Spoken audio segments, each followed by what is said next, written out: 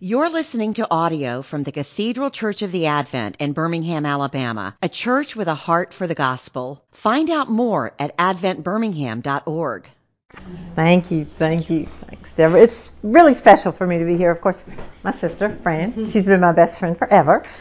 And also to be back with Deborah Layton, who I have known since before she was born, because we knew her parents when they were in seminary, before they had Deborah and the others. And actually, her brother Alex is a great friend of my son John's, and they're both in ministry, so we have a lot of ties that go back for a very... They were in Mother's Day out together, too.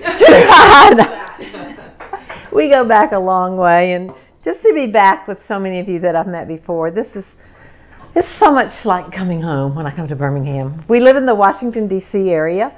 My husband's the rector of the Falls Church Anglican, and we've been there this summer 40 years. It's a long time. So we're about 15 minutes from the White House, so we're really metropolitan Washington. And we've been through, our topic this morning is trusting God in life's transitions. So I thought I'd just give you a little bit background on us.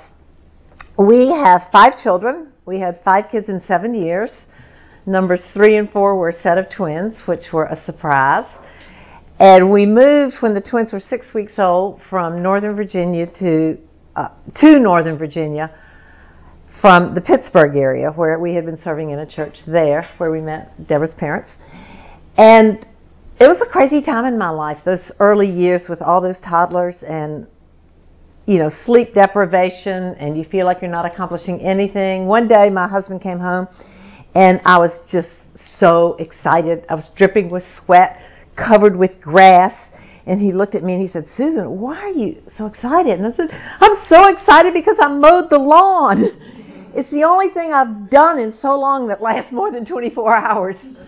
It's that feeling of that you're not accomplishing anything when you're a young mom at home with toddlers all day long.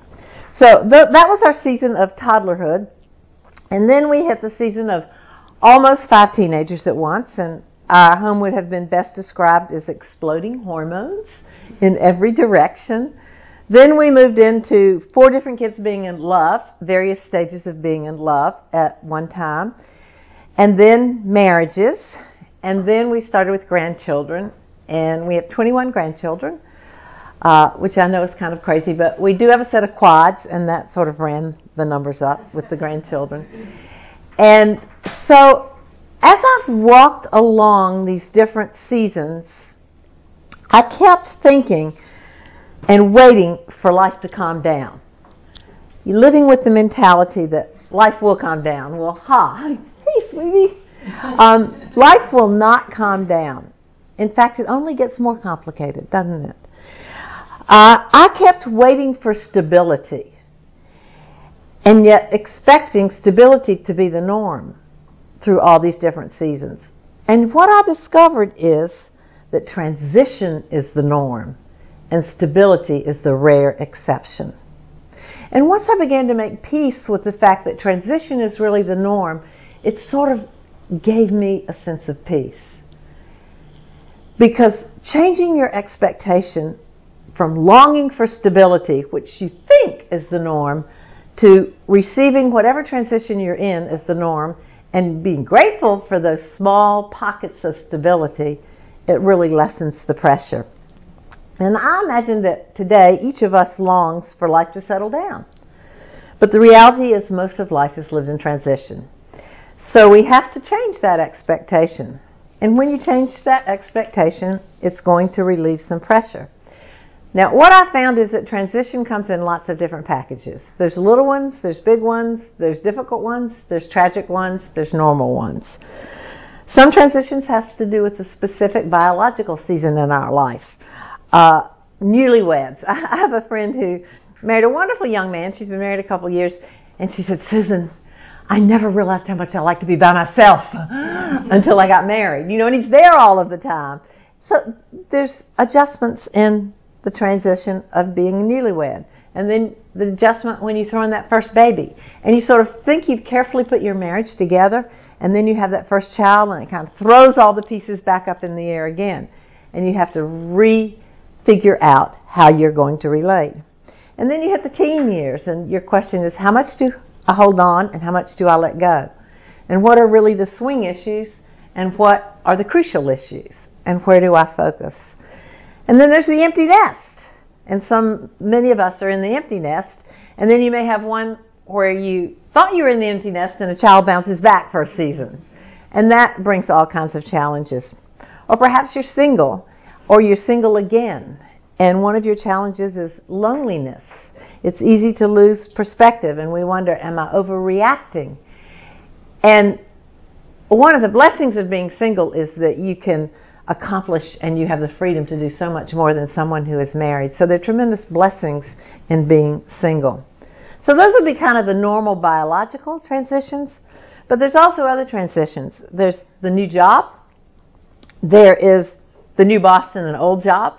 We live in the D.C. area, and so we see a lot of new bosses in old jobs, and that makes for an awkward transition. A move, that's a big transition. Vacations, that's a transition. I remember the first time we went on vacation with our kids when they were little, toddlers, and I remember thinking, vacation, I'm going to get some rest. And then I realized that vacation with toddlers is not rest. It's running a family camp. And if you want to have a vacation, you go away without your kids, right? So we're always having to change our expectations, even in the little transitions. But then there are difficult transitions. There's the illness, a grave illness, perhaps yours or someone you love. There's a crisis with a child, a prodigal child, a child who's in a medical crisis or a learning crisis. There's the death of someone you love. There's financial crises. There's the loss, just simply the transition of loss, which we all experience many times. The loss of a dream that didn't come to fruition. The loss of a friendship. The loss of a mate, or that mate that never happened. The loss of a baby. Loss is a big transition as well. Transition is constant, and transition by nature is awkward. I think that's the best way to describe transition. It's just awkward. So the question then becomes, how do we handle life in transition, which is generally the norm for us? We're fearful. Sometimes we're depressed. Sometimes we have a sense of adventure. But I think what God most wants us to have is simply a tender heart. A tender heart towards Him, whatever transition we're in. So what I wanted to share with you this morning is just very briefly 6 keys to a tender heart in transition. And the first one is simply, as much as you can, anticipate adjustments and plan ahead. Now you can't always do this because sometimes transitions hit us out of the blue. But looking back to vacation, I used to wonder why when we go on vacation as a family, or John and I would have an opportunity to escape and leave the kids for a few days, you'd all get along and it'd be great, and then you'd come home and I'd be depressed the first 3 days I was back. It's coming back from responsibility. The same thing is true if you're single gal and you're working and you're just maxed out and you get some time off and you go away with girlfriends. And then you come back and you just kind of blue for the first 3 days. And I realized it's just the transition from freedom of responsibility back to all the stuff in your face. So I simply named it re-entry. It lasts 3 days and then it goes away. And just calling it, giving it a name, seemed to help make a difference in that transition from vacation to responsibility. Planning a wedding. That can be a big stress time. Our twins got married within 6 weeks of each other the same summer. And yeah, that was crazy. And we have very large families, and so there were very large weddings. And my husband being the rector of the church, the list of who you needed to invite kept growing. So that was overwhelming, and I realized how stressed that I could easily become. And I was praying one day, and I felt the Lord just gave me this statement, which I wrote out and put on my refrigerator. And this is what it said. Susan, remember, you are not primarily planning an event. You are building a family. And relationships are more important than details. And I was really to need that phrase over and over again, as you could get upset with details that weren't going quite right. So it's helpful when you can to anticipate adjustments that occur in a transition, but you can't always do that, can you? A second key to walking through a transition is simply to reserve judgment. Often in a transition, we're sort of put on a period of what I call wait, on hold. And particularly with a move or a new job or a new season in life, I've learned it's best not to make a judgment about how you feel about it for at least a year. You simply say when a friend asks, well, how do you like the new city? You've just moved to Birmingham. How is it? I actually said this to a friend yesterday who's just been here 4 months, and I said, when people ask you that, just say, I'm in a period of transition. Ask me next year. Because it's awkward. The first year is awkward. Reserve judgment. And one of the reasons this is important is that we need to realize that transition breeds our insecurity. And because we're not in control. And if we take that down to a deeper level, what we realize is, what I realize at least, is I really want to be God. I want to be in control. I want to think through all the contingencies and make everything right and fix everybody else and me. But we're not. Transition brings out our insecurity. And insecurity can breed a critical spirit. Insecurity sets us up for a critical spirit, where we're critical of someone or some situation. So guard against the breeding ground of a critical spirit when you're in transition. It's so easy to blame our spouse, to blame our new employee, to blame colleagues or neighbors or a church that's let us down. Be sensitive and ask God to give you a spirit of affirmation and generosity rather than a critical spirit. A third key is to guard against the attacks of the enemy. We do have an enemy. He's called Satan. I mean, we're all familiar with this because we're walking through Lent. And it represents the 40 days in the wilderness where Luke says Jesus was led by the Spirit into the wilderness where he was tempted for 40 days. So we are all going to be tempted. It's part of life. And the comfort comes by recognizing that Jesus has been tempted in every way that we will be, yet without sin. So we can take comfort in going to him in our temptations. 1 Peter 5:8 says, be self-controlled and alert.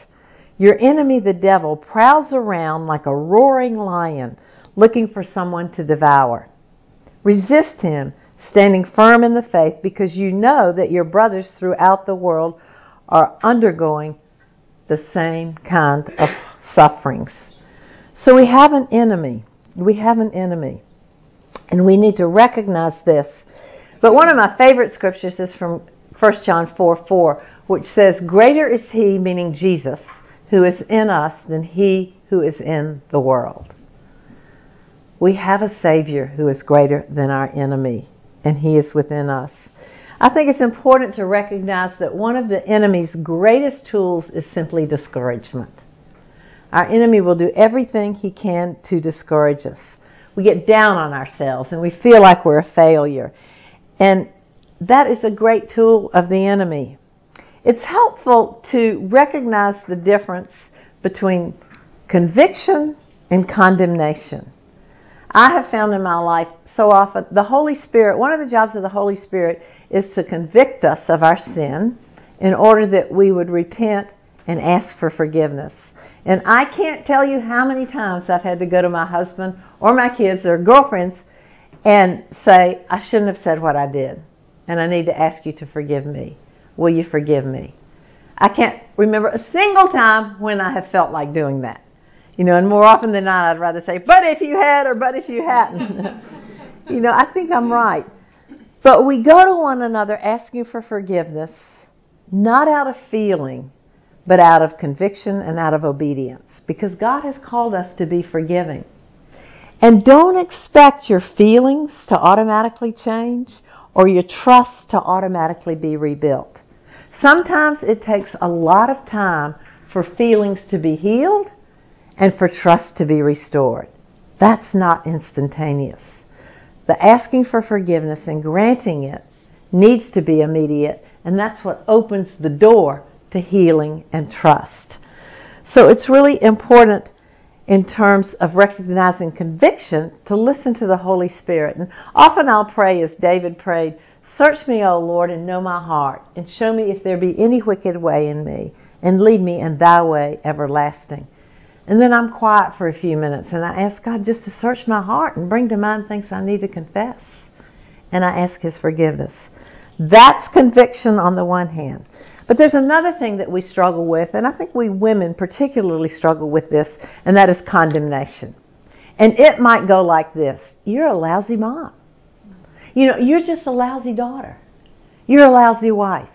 You're a lousy friend. You will never ... That's condemnation, and it's general. Whereas the Holy Spirit speaks specifically, the enemy speaks generally. And in Romans 8:1, Paul says, "There is therefore no condemnation in Christ Jesus." So learn to recognize the difference between the voice of conviction, which is loving from the Holy Spirit to lead us to forgiveness, and the general voice of condemnation from the enemy. And one of the ways it comes out for all of us who are moms is, you've ruined your child. You just have. What you've just done, you've ruined your child. Or for your grandchildren, you've ruined your grandchildren. And what we have to remember is our ability to ruin our child is not nearly as great as God's power to redeem him or her. That has really helped me, because over and over again we'll feel like we've ruined our kids. Your ability to ruin your child is not nearly as great as God's power to redeem him. And we are really thankful for that. Guard against the if-onlys, two little phrases to be aware of that I think the enemy can use to trip us up. And one is if only, and one is what if. If only I hadn't come from the family that I did. If only I had a better relationship with my in-laws. If only we had a bigger house. If only I had a better job. If only, if only, if only. When we sit in the if-onlys, it leads us to regret, and it leads us to bitterness. If we, on the flip side, sit in the what-ifs, which is where I personally can really struggle because I have a vivid imagination. What if this child dies? What if my marriage falls apart? What if I don't get this promotion? What if we don't get this job? If you go down the trail of the what ifs, it leads to fear. And it leads to our forgetting that our Heavenly Father is in charge. He redeems the past, and He goes before us to prepare the future. So watch just the way that those two little phrases can trap. A fourth key is to ask God to give you a teachable spirit. I think so often when we're in transition, we're just waiting till we get out. We're waiting in our heads until we get to the next thing. And yet God has us. We are where we are with God's permission. He has us where we are with His permission. And He wants to speak to us right where we are. There's a passage that has been really precious to me in my life. It's from Jeremiah 33:3, and it says, Jeremiah is saying, "Call of God, call unto me, and I will show you great and mighty things that you do not know." And so often I have found myself stuck on an issue. At this given moment, all of us have one or two top priorities on our heart, top prayer requests that we're concerned about.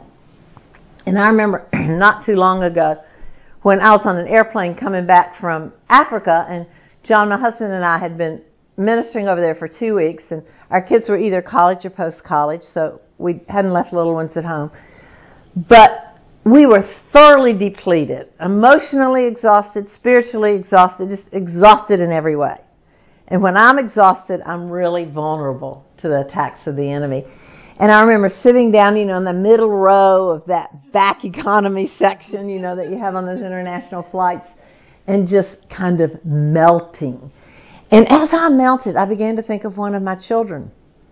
And I began to imagine an issue or a problem that I thought this child might have.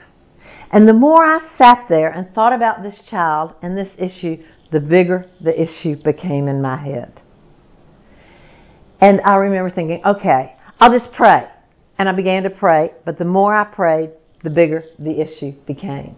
I tried to read the scriptures, and that didn't help either. And finally, I just kind of sighed, and I just prayed that prayer that God always loves to hear. All I said was, "Help me, Jesus. Help me, Jesus." And 2 words came to my mind that were really to transform the trajectory of my spiritual walk. And I didn't hear them audibly, but they were unmistakably from God. And the 2 words were this: remember me. Remember me. And what I realized in that moment was that my issue, which at this particular moment was a child, had become bigger in my head than my God. And what I needed to focus on was how big God was.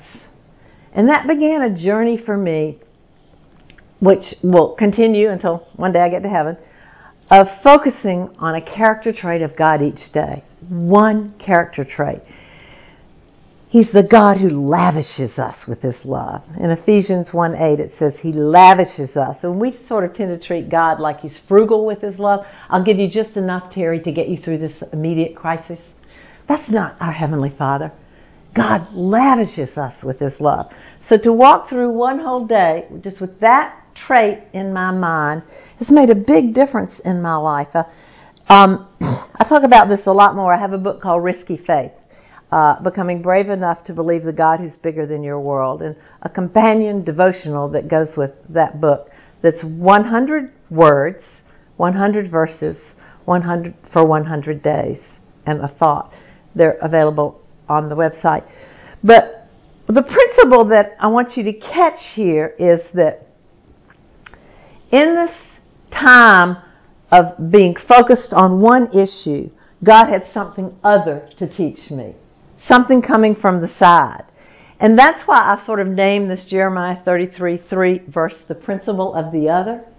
So whenever you feel stuck and you're in the midst of an issue, ask God to open you up to have peripheral spiritual vision so that you might hear what He would want to teach you coming in from the side. Because He has so much more to teach us. So 4 is a teachable spirit. 5 is decide where you are going to run in a transition. I love the scripture of Proverbs 18:10. The name of the Lord is a strong tower. The righteous run to it and are safe. So let's just pause for a minute, and I want to ask you this question. I want you to ask the Lord this question as we're just quiet for a couple of minutes. Where am I running? It's so easy to run to other places for comfort when we're stuck. Some may not be safe. A non-believing friend for advice, alcohol, a man who's not our husband, busyness, overcommitment to make us feel good about ourselves, the internet, shopping, food. So let's just be still for a moment and ask God to open us up to where we might be running at whatever transition we may be in right now.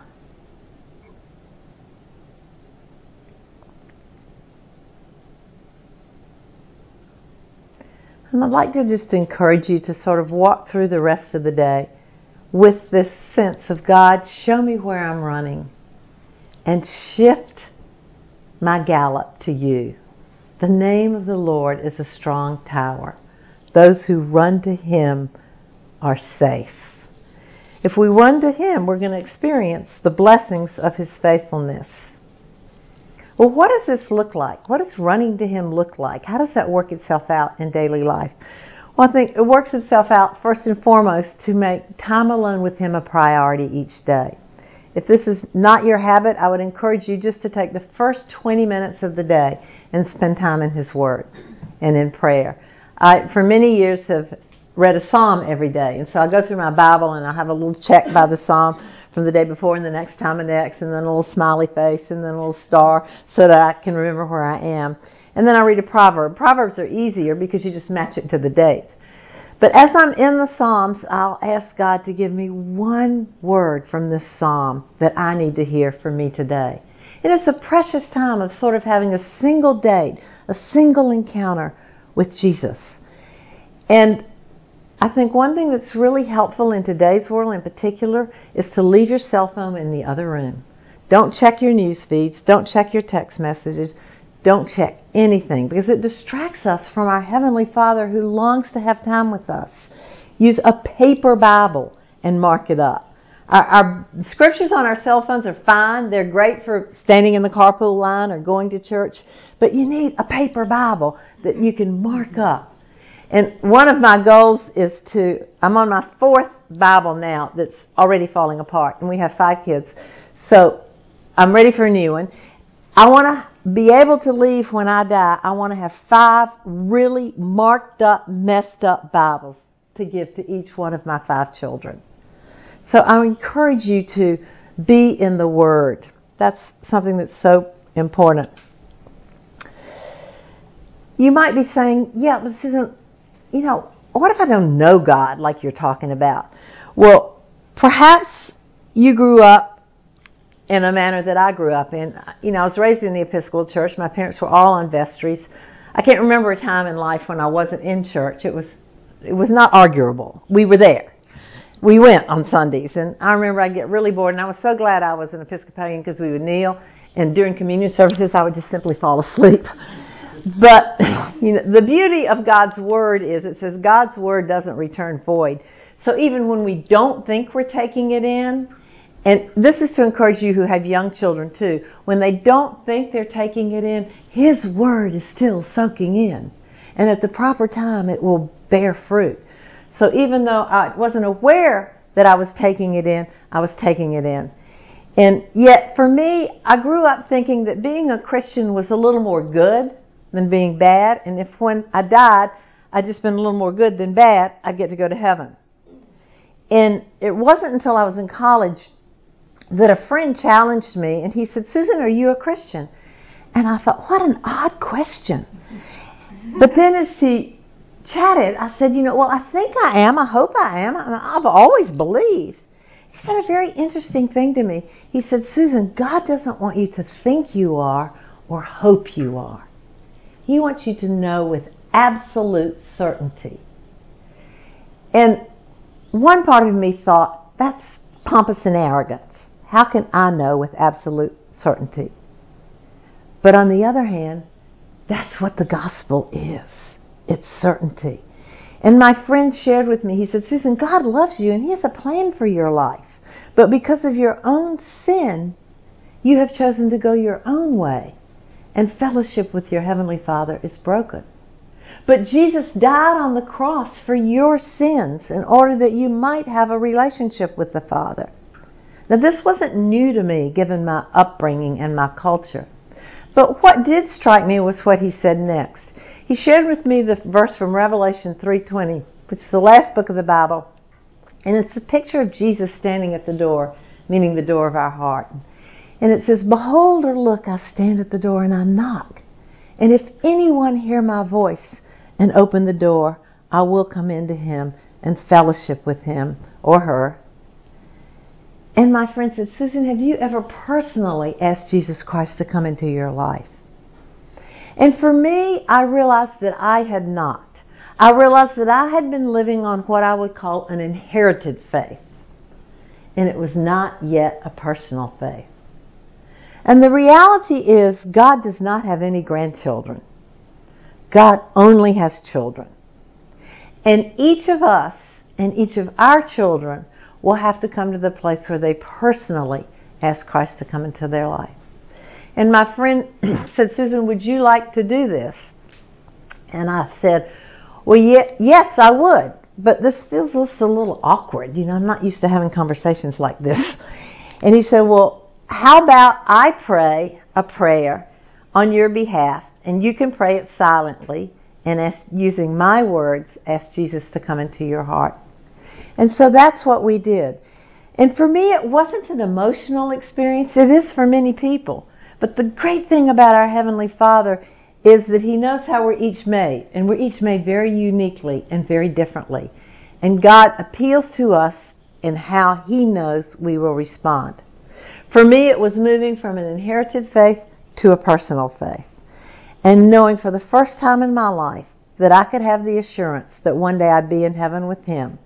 Not because I was good, but because none of us could ever be good enough. There's only two ways to get to heaven. One is to live a perfectly sinless life, and only God in Jesus, as Jesus who walked on earth, ever did that. And the other is to accept His sacrifice on the cross for our sins. So my trying to be a little bit more good than bad wasn't going to get me anywhere. So God reaches to us in our uniqueness. For me, it was a turning point, a huge turning point in my life.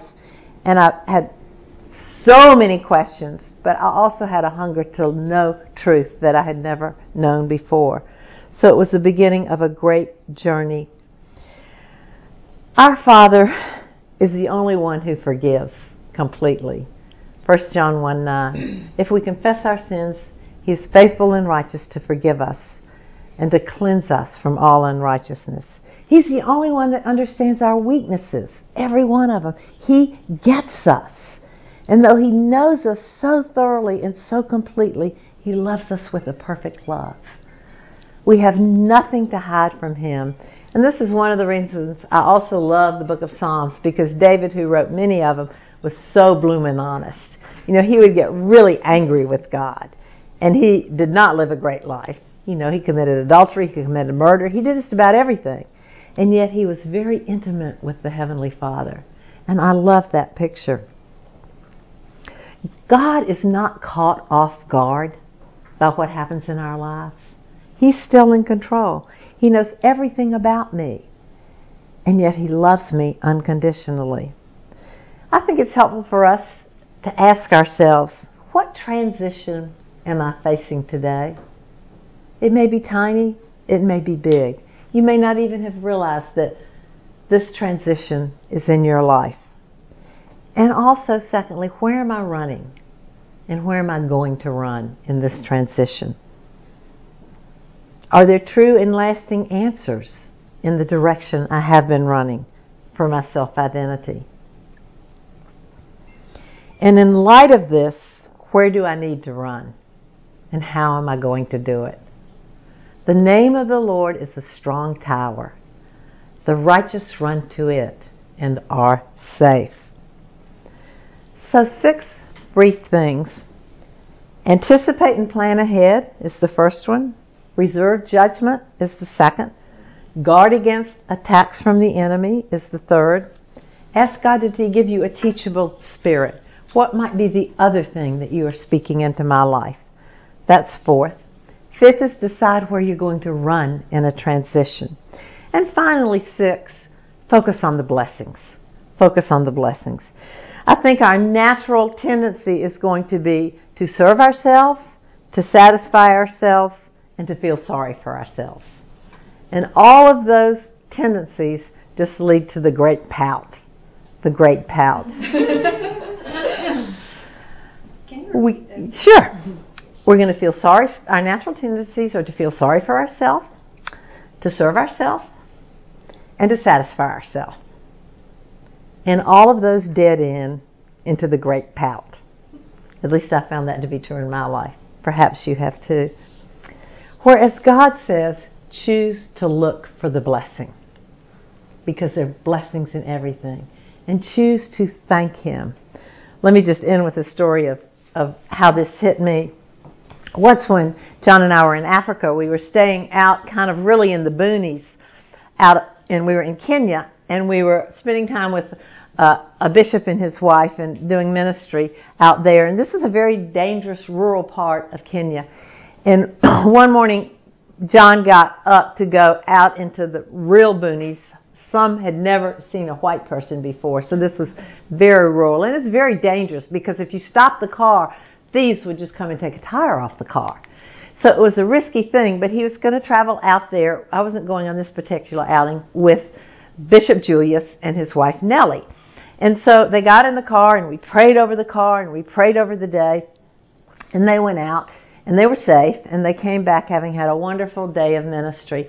And they pulled into the bishop's compound, and as they pulled in, my husband went to open the door to get out. And Nellie just gently put her hand on his arm. And she said, John, We prayed before we left. We must now thank Him. And I just marveled, at how often we pray for things, and then when they're done, we're on to the next thing, right? We need to thank Him and praise Him. So that was my first little lesson from Nellie. But there was a second one. The next morning when I woke up, and it was a very poor, simple compound. But Nellie had been up, obviously, from the crack of dawn, and she was just dressed beautifully in all the gorgeous African colors that the women wear and headpieces. And I came into the gathering room, and the food spread was just incredible. And Nellie greeted me with this huge smile on her face, and her eyes were glowing. And she said, "Susan, a miracle has happened." And I'm thinking, oh my goodness, something great. What's happened? And I said, "Nellie, what is it?" And she looked at me and she said, "I woke up." Isn't that great? And I just thought, I need to go live with Nellie. She praises God for the little things that I presume and I assume. And so being around Nellie just gave me a hunger for a heart of gratitude. And that's something that I continue to pray into my own life. Lord, I want to be a woman of praise. I want to be a woman of praise. So where are we running in our transition? Ask God to show you. And ask Him to remind you of how much He loves you. He knows you better than you know yourself. Psalm 139 reveals this. He knows you better than you know yourself. And He wants you to experience His Father's love in a way that you never have before. So let me pray for us. Oh, Father, I just confess that I am not as grateful as I want to be. Make me a grateful woman. Forgive me for assuming and presuming upon you, for taking you for granted. Make me more like Nellie.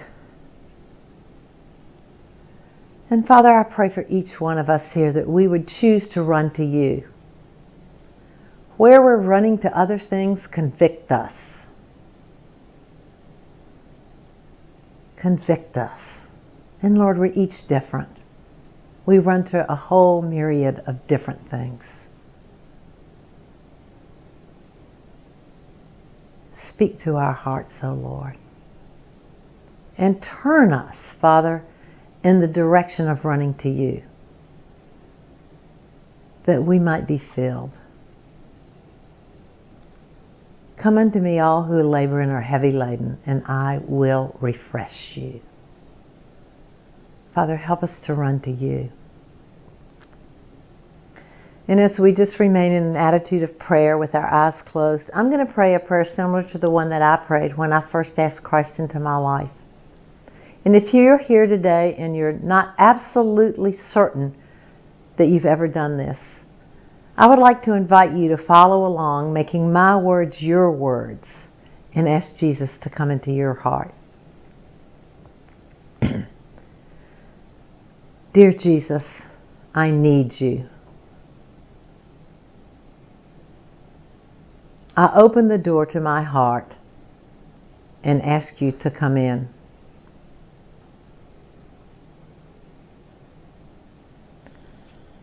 Thank you for forgiving all of my sins.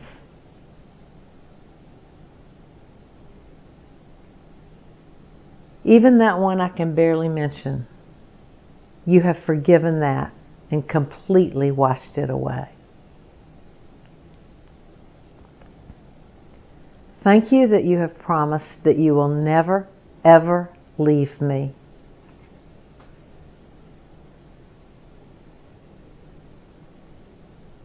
Thank you that I can know right at this moment that one day I'll be in heaven with you.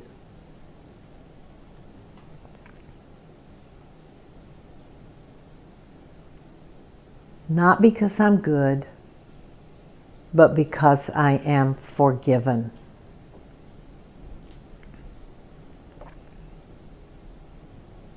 Oh, Father, we are so grateful. We pray all these things in Jesus' name. Amen. You've been listening to audio from the Cathedral Church of the Advent. If you live in Birmingham or find yourself visiting, we hope you'll join us for one of our Sunday services. Find out more at adventbirmingham.org.